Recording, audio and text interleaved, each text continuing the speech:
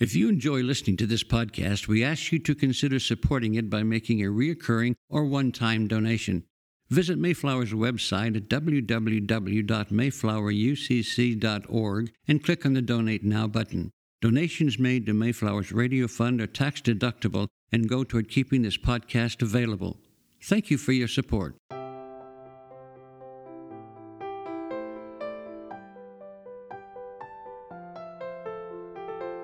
The sermon you are about to hear was preached at Mayflower Congregational UCC Church of Oklahoma City by the Reverend Dr. Robin Myers, senior minister in one of America's premier liberal Protestant pulpits. At Mayflower, we are an open and affirming peace and justice church where we believe that religion should be biblically responsible, intellectually honest, emotionally satisfying, and socially significant. We go now to the pulpit of Mayflower UCC Church of Oklahoma City under the preaching and teaching of Dr. Robin Myers. Our scripture reading for today is John 20, verses 19 through 21. When it was evening on that day, the first day of the week, and the doors of the house where the disciples had met were locked for fear of the Jews, Jesus came and stood among them and said, "Peace be with you." And he said this. He showed them his hands and his side. Then the disciples rejoiced when they saw the Lord. Jesus said to them again, "Peace be with you. As the Father has sent me, so I send you." When he had said this, he breathed on them and said to them, "Receive the Holy Spirit. If you forgive the sins of any, they are forgiven. If you retain the sins of any, they are retained." But Thomas, who was called the twin, one of the 12, was not with them when Jesus came. So the other disciples told him, "We have seen the Lord."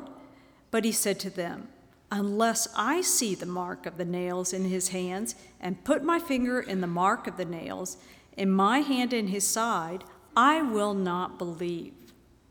A week later, his disciples were again in the house, and Thomas was with them. Although the doors were shut, Jesus came and stood among them and said, "Peace be with you." Then he said to Thomas, "Put your finger here and see my hands. Reach out your hand and put it in my side. Do not doubt, but believe." Thomas answered him, "My Lord and my God." Jesus said to him, "Have you believed because you have seen me? Blessed are those who have not seen and yet have come to believe." Now Jesus did many other signs in the presence of his disciples, which are not written in this book, but these are written so that you may come to believe that Jesus is the Messiah, the Son of God, and that through believing you may have life in his name. Here ends this word inspired by God. May God grant us wisdom and courage for interpretation. It is the Sunday after Easter, and so it must be time to talk about Thomas. Better known as Doubting Thomas, of course, and you don't want to be one. That's what I heard growing up as a kid in church. Almost every sermon right after Easter, same message, don't be a doubting Thomas. This is also called Low Sunday for good reason. Although this is pretty amazing. You saw people in church last Sunday on Easter that you've never seen before and may never see again. And many of the regular folk will also take this Sunday off, or to put it in the trinity of certainties, the sun rises in the east, the Pope is Catholic, and attendance drops off after Easter. And who can blame us? We're resting after the big Easter party. Although no one would come right out and say this, perhaps we feel so full to overflowing from the week before that we just assume God has given us a kind of special dispensation. Go to high Sunday, get off low Sunday, kind of like a voucher. Come on, we deserve to play a little hooky, watch the morning talk shows, clean out the garage, sleep in, run a 5K, not get the kids up and all that. Or Maybe if we are real church veterans and we know the rhythms of the lectionary cycle, we know that the preacher's going to stand up and tell us the story of Thomas today and how not to be like him. I mean, we could probably write this sermon for the preacher. Don't let all those exclamation marks from Easter curl into question marks of doubt so quickly. Don't hide out behind closed doors, show us your wounds, and then proclaim, as did Thomas, that Jesus is God. Which, if you were listening, is what he said, "My Lord and my God." And that is the real conclusion that John's gospel has intended to prove since the opening words of the prologue, that Jesus was pre-existent with God, was God, walking around on the earth, and has now gone home to live happily ever after with himself. And by the way, when it comes to Easter heresies, that's the biggest one of them all. It's called Doceticism. So I'm going to take a completely different approach this morning, and I'm going to sing the praises of doubt. I'm going to recommend doubt, encourage it, urge us not to fear it, and then invite all of us to be the doubting Thomases in this world that are so desperately needed right now.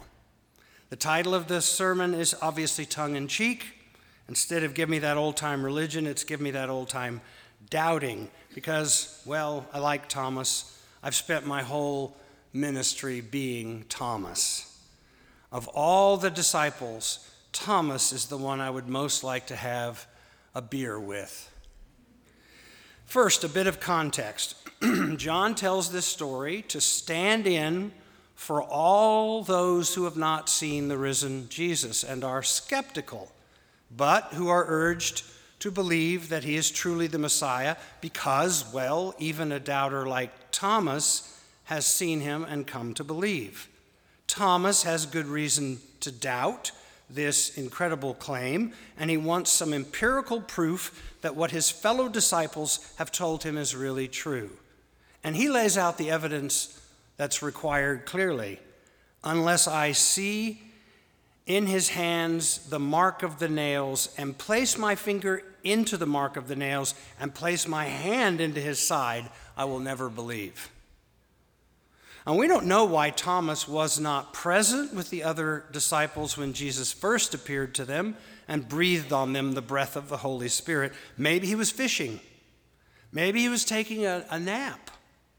Maybe he was just tired of hanging out with these guys because they were getting on his nerves. Or maybe he's being cautious given what has just happened to the one they called Lord. That would scare you. Maybe Thomas is not at all certain that this is a crowd he wants to be seen with. If they killed the teacher, what's to stop them from hunting down and killing the students? All we know is that the resurrection is second-hand knowledge to Thomas. It's a second-hand report, just like it is to all of us. And he was skeptical in exactly the same way that many of us are skeptical when people make supernatural claims. We should be skeptical. Not long ago, we heard that Elvis Presley had been seen in the flesh at a Burger King in Grand Rapids, Michigan. Okay. So we want to know, does anyone have cell phone footage of that? Did any of the patrons see the apparition as well in between bites of their Whopper? I mean, we want to know, inquiring minds. In a world where all sorts of claims are made, some of which can even make the world a much more dangerous place, we have doubt built into us to protect us from those who would not only make absolute claims, but also try to shame us for not believing them without some evidence. The whole scientific method works this way, which is why science and religion have been in and out of divorce court for centuries. For example, the church said emphatically for a very long time, and with presumed infallibility, that the earth was the center of the universe, and told everyone to accept it on faith. Don't be a doubting Thomas about where we are in the universe until Galileo followed up on the work of that doubting Thomas named Copernicus and said the church was wrong and he could prove it. Well, this is a crisis, because if the church is wrong about this, then what else might the church be wrong about? So they put Galileo under house arrest and made him recant by writing the words of his apology and then making him get on his knees to read them aloud, as if this cruel charade would reposition the planets. The writer of John's Gospel has a comparable crisis on his hands as his struggling community clings to their claim that Jesus is risen, while most people in the neighborhood are skeptical, saying, well, where's the proof? Can you show me this risen Jesus? Maybe I would recognize the body, even the marks of the crucifixion. So it only makes sense that, having heard these doubters, John would create a story that embodies them all and would put an end to those doubts by having a resurrection appearance just for the doubting Thomases of this world. After Jesus shows his body for inspection and Thomas says, "My Lord and my God," Jesus chides him for his reliance on evidence of any sort. "Have you believed because you've seen me? Blessed are those who have not seen and yet have come to believe." The Greek word which translates here, "come to believe," means to hold a proposition to be true with trust and conviction. The proposition, Jesus is the Messiah, should be believed according to the writer of John's Gospel, despite the absence of empirical evidence. And it fascinates me that Thomas does not believe the witness of his fellow disciples, but all the rest of us are supposed to believe the witness of Thomas. He doubted his fellow disciples, but we are not supposed to doubt him. So let me be clear.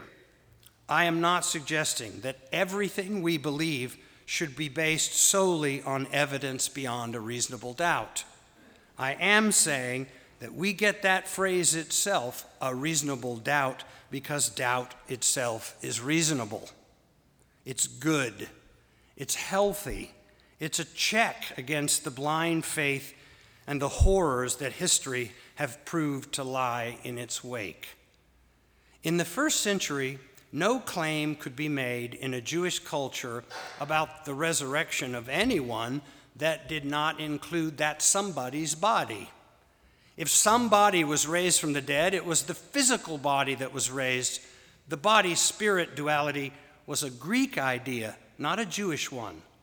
So when I preach Easter as a spiritual phenomenon, not a physical one, I am in fact being a doubting Thomas, confessing in public my doubts that the body of Jesus had anything to do with what the disciples experienced after his brutal execution. But you can't write the story that way in a culture that does not separate body and soul. Strangely, we still preserve this unity when we embalm bodies of the deceased and then display them at funerals. "Doesn't she look natural?" we say. To which I heard at least one honest child respond, "No, she looks dead." Our very human tendency to equate the body with the soul or spirit of the deceased makes for some strange and very expensive rituals of death. It can also make for a story in the Gospel of John that it is very reasonable to doubt.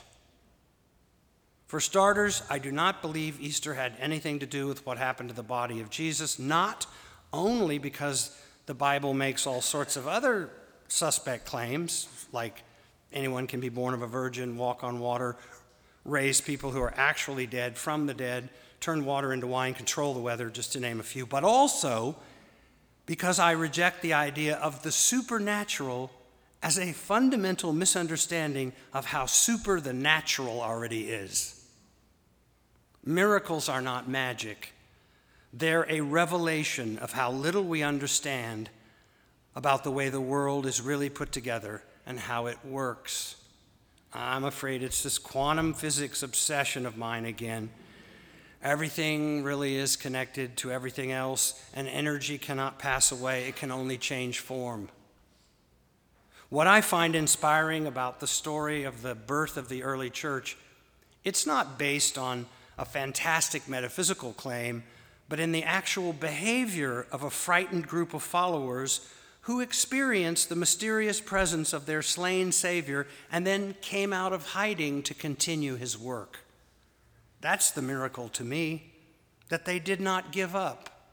It is not supernatural. Natural laws are not suspended. They are affirmed by the mystery that is the luminous web. As for being a doubting Thomas, I feel indebted to this character like few others in the Bible. He wants to see for himself instead of having others see for him, and that puts him in a long line of doubters who changed history. I'll just give you a few. The divine right of kings. I doubt it. Slavery, that's the natural order of things. I doubt it. The earth is only 6,000 years old and humans were created instantly in our present form. I doubt it. God is an old man in the sky. I wrote a book about this, and I doubt it. That there's any such thing as a chosen people. This one's dangerous. I doubt it. That global climate change is a hoax. I doubt it. That there was neither collusion nor obstruction. I doubt it. I doubt it. I doubt it. That women are not equal to men. I doubt it. Correction, I'm certain that is not true. That the best way to fight the war on terror is to fight it with more terror. I doubt it. That only Christians are saved and know God. I doubt it. That if you wait long enough, wealth will trickle down. I doubt it. That more guns will make us safer. I doubt it. That God saves one child in a plane crash and lets all the others perish. I doubt it. That really smart people are also always really good people. I doubt it. That knowledge is redemptive. I doubt it. That to think about doing something good is the same thing as actually doing a good thing, I doubt it. That vaccinations are a tool of the devil, I doubt it. That gay people can be cured and then they will not be sinners, I doubt it. That if you're a politician who loves a child in the womb, you will go right on loving her outside the womb, I doubt it. That teachers are slugs who get the summer off and more money won't help education, I doubt it. That the marketplace can solve all the problems of life, I doubt it. That I should continue with this long list for hours until you grow weary and begin to doubt the efficacy of it, I doubt it. I'm done. But in fact, for this and so many other things, we must give the benefit of the doubt. That does not just mean that we're supposed to avoid putting the most negative spin on our interpretation of other people and what they do or say, though that's important, but because doubt itself is a savior. We should even have doubts about the doubts that we have and go on searching for truth fearlessly and with some humility. So to wrap this up, I believe that in the story of Thomas, the most overlooked miracle in the text is not what is so often captured in the artwork about this story, which is always a picture of Thomas putting his finger into the side of Jesus. You've seen those paintings. But it is about fear and what fear can do to all of us. The text says the disciples had locked themselves into a room, quote, for fear of the Jews, a line that has helped spawn the scourge that is anti-Semitism. It wasn't the Jews that they needed to be afraid of, but the religious and political elites who were oppressing them, and the Jews suffered under that oppression too. Rather, it's this Greek word for closed that fascinates me. It's kleso, K-L-E-I-S-O, kleso. This describes the disciples as they suffered post-crucifixion stress syndrome. They were locked away behind clissoed doors, if I can make a verb out of it. And who's going to stop me? The doors are closed because the community is closed, and that reminds me of so many churches today. Fearful of Muslims, of gays, of brown people on the border. We are being taught to be clissoed, closed, locked down, and our children are hearing and learning this lesson every day. So, just like our gay sisters and brothers came out, the church itself will need to come out of hiding. We are not going into the dark night that is totalitarianism gently. Nope, we're going to rage against the dying of the light. Like Thomas, we will doubt the wisdom of the direction we are traveling until we can see for ourselves whether it makes the future better or worse. And if you're fascinated with epistemology, the history of how words came to be and mean, you will find it wonderful that this Greek word for closed, klisso, is linked to another Greek word that was then used to describe the church, ecclesia, which is where we get ecclesium and ecclesiastical, having to do with the church. And it literally translates not closed. The Jesus people are the opposite of closed. We are open for business. We are unsealed, outed, free. And this I do not doubt, because love for me is the ultimate proof. Love is the only proof I need. Love is the resurrection. Amen.